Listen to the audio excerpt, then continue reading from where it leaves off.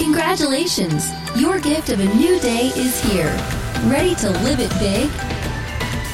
You're listening to the Big Life Devotional Podcast. Now, here's Pamela to get you fired up for all God has available for you today. Well, good morning, beautiful. Welcome to a brand new day of life. Happy Monday, my friends. It's a new day and a new week, and it's the last Monday of January 2024 ever. So it's a special day today. Let's get it started right. The title of today's episode of the Big Life Devotional Podcast is Poison of Complaint. Our God is a loving and generous God. He has provisions and blessings aligned for you that will absolutely blow your mind. You cannot begin to fathom His good plans for your life. Promises you haven't even dared to believe yet, already set in motion just for you. But there's one thing you need to know about that will block the generosity of our God. One thing that will lock away His blessings and delay His good plans. That one thing is your complaining. Yes, complaining, expressing dissatisfaction or annoyance about something. And the truth is, we do it far more often than we realize. We complain about the weather. We complain about our bodies. We complain about our families. We complain about our job. We complain about stupid drivers on the road. We complain about our leaders. And every time we complain, we insult God. God is at work in every detail of our lives. He sees things you do not see. He knows things you cannot possibly know. He never asked you to understand it, but He has asked you to trust Him without complaint. Philippians 2, verse 14 says, "Do everything without complaining and arguing." For some of us, the habit of complaining runs so deep that we couldn't go through an entire day without complaining if our life depended on it. Well, sis, I think God is asking us to get serious about this bad habit because the truth is, His good plans for our lives do depend on it. Your complaining has delayed God's goodness in your life. And today's complaints will delay it even further. The Israelites in Scripture give us a step-by-step account of promises and good plans being delayed because of a complaining spirit. They were rescued from slavery in Egypt by the mighty hand of God, and He did these miraculous things to set them free. He didn't only show up for them, He showed off for them. There was no doubt it was God saving and guiding them, and everyone knew it. When they saw the Red Sea parted and standing on its edge, they knew it was God for them. When they saw the cloud by day and the fire at night to guide them, they knew it was God for them. When they saw the quail just fall on the ground 3 feet deep at their camp in the wilderness, providing this miraculous dinner, they knew it was God for them. When they woke up every morning to a dewy substance covering the ground like they had never seen before, and they realized that this substance could be worked into dough for bread, they knew it was God for them. Evidence of God working in the details absolutely surrounded them. But the journey was still hard. Still, the Israelites were traveling through the wilderness. Still, they were tired. Still, they were afraid. And all of that is fair. All of that is acceptable. But what became unacceptable to God was their complaining. Soon the Israelites complained about everything. They didn't like how bitter the water was. They didn't like how uncomfortable their camp was. They didn't like how barren the desert was. They didn't like the men who were leading them. And they really, really didn't like eating the same thing every day. Oh, it was impressive the first few days to find this dew on the ground and work it into a dough, but it grew old real quick. And the Israelites had been rescued, guided, and miraculously provided for. Yet they complained. Scripture gives account of them complaining over 14 different things. And finally, at 14, God had had enough. Maybe God has had enough with our complaining too. Maybe some of the problems we find ourselves in the middle of today were created by our own complaints. Here's the story God led me to today. And honestly, it's a story in Scripture that I've kind of avoided because I never understood it before. But check this out. Numbers chapter 21, verses 4 through 9. But the people grew impatient on the way. Remember, this is the Israelites, and God is trying to lead them to the promised land, but they have to go through the wilderness first. And they grew impatient. They spoke against God and against Moses. Moses was their leader. And they said, "Why have you brought us up out of Egypt to die in the wilderness?" Now remember this, Egypt was where they were held captive as slaves. It's where they begged to be set free. And now they're complaining, "Why have you brought us out of Egypt, where we were slaves, to die in this wilderness? There is no bread, there is no water, and we detest this miserable food." Remember, God is miraculously providing for them, and they are complaining. Then the Lord sent venomous snakes among them, and they bit the people, and many Israelites died. The people came to Moses and said, "We have sinned when we spoke against the Lord and against you. Pray that the Lord will take the snake away from us." So Moses prayed for the people. And the Lord said to Moses, "Make a snake and put it up on a pole. And anyone who is bitten can look at it and live." So Moses made a bronze snake and put it up on a pole. And then when anyone was bitten by a snake and looked at the bronze snake, they lived. And this is actually the last account of the Israelites complaining. They remained stuck in the wilderness for 40 years, but the complaining stopped. It stopped with this bronze snake. Have you ever wondered why God would have Moses make this bronze snake, this statue, this seeming idol? Why would he give this statue the power to heal people from a poisonous snake bite? Well, you see, here's what God showed me today.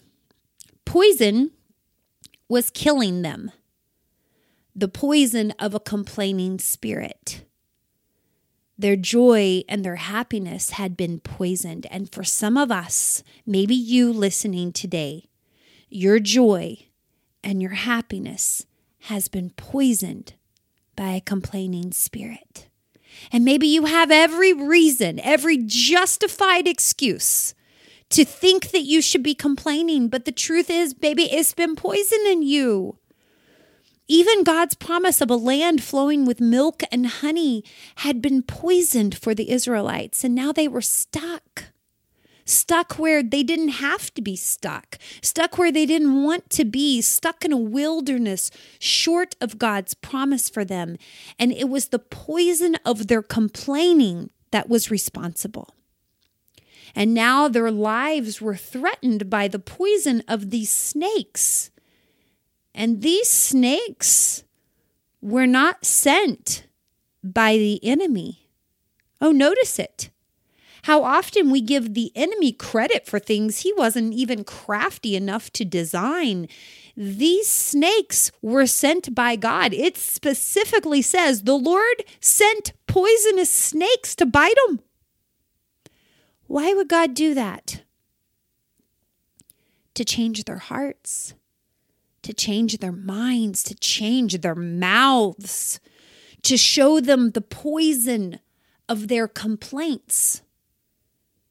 That makes sense. But why the bronze snake on a pole to save people from the poison? And it's really quite simple. It was a repentance. When they looked at the bronze snake, they were healed from the poison they had been spreading themselves. They took responsibility for their bitterness. They remembered they had brought this punishment upon themselves by complaining about the miraculous ways God was providing and guiding. And then they were healed. And there's never an account of the Israelites complaining again. They saw their own poison. They repented. And God continued to provide and guide. May we see the own poison we bring into our lives with our complaining. May we recognize the delays that we create when we insult God with our dissatisfaction and our annoyance as if we know better. My sister, God knows what He is doing. He has a good plan for your life and a path to get you there. And it may not be easy, but it's going to be worth it. His promises are true. Is there a bronze snake in your life that serves a reminder of the mess you've made in the past and God saving you from that mess? Be grateful for that reminder today. That's God's grace and mercy covering you. Now continue on your journey with the lessons you've learned without complaint. If you decide to first count your blessings, there simply won't be enough minutes left in the day to complain. What have you been complaining about? The weather? What, like you suddenly know what the earth needs more than God does? Like you feel after all these years of winter always following fall and spring always following winter, the world would be better to just skip winter? You have no idea what the winter season actually does for you. Stop complaining about it and trust God knows what you do not know. Have you been complaining about God not speaking to you? I read this morning. If your Bible is closed and you're complaining about God being silent, that's the same thing as complaining that you're not getting any text messages while your phone is turned off. Open your Bible. He's talking. Have you been complaining about things being hard? Well, I bet if you put all your hardships in a pile, someone else would gladly trade piles with you. Just yesterday, I laid on the pavement with a woman who had fallen down cement stairs and ran headfirst into the bumper of a car. And she laid there. She had lost all feeling and function of her arms and her legs. And we waited for what seemed like forever for the ambulance to come as I held her head in my hands just to keep her neck stable. And it's uncertain if she will ever be the same. And suddenly my problems were put into perspective, and I really have nothing to complain about. My sister, your complaining is a poison that has delayed God's goodness in your life. And today's complaints will delay it even more. Today, let's seek God's power to help us overcome the bad habit of complaining. We have so much to be grateful for. So it really shouldn't be that hard. Focus on what you can be grateful for. focus on gratitude and thanksgiving, and there's simply no room for complaining. What has God done? Think about that. Talk about that. Remember that. And we will be healed of our complaining. Oh, what can God do with a girl who's grateful instead of complaining? Y'all, I don't know, but I want to know. Let's figure it out. Let's see it for ourselves. Can I pray with you today? Join me right now. Well, good morning, Papa God. Thank you so much for waking us up to a new day of life. And God, we just want to take a moment and just say thank you. Thank you for everything that is good and right and working and coming together. And we don't even see it coming together, but God, we trust that it is. I thank you that you're in every detail of our lives, God. We are truly so grateful. Lord, we want to focus on the goodness of all you do in our lives, so that we just crowd out any complaining spirit that has taken hold in us. God, please forgive us for how we have complained about the stupidest stuff. Oh, God, please forgive us. Please help us to change our hearts and our minds and our mouths. I pray that we would do better today, that we would lean in, that we would trust you. We would trust you with the hard stuff. We would trust you with the journey that seems to be taking too long.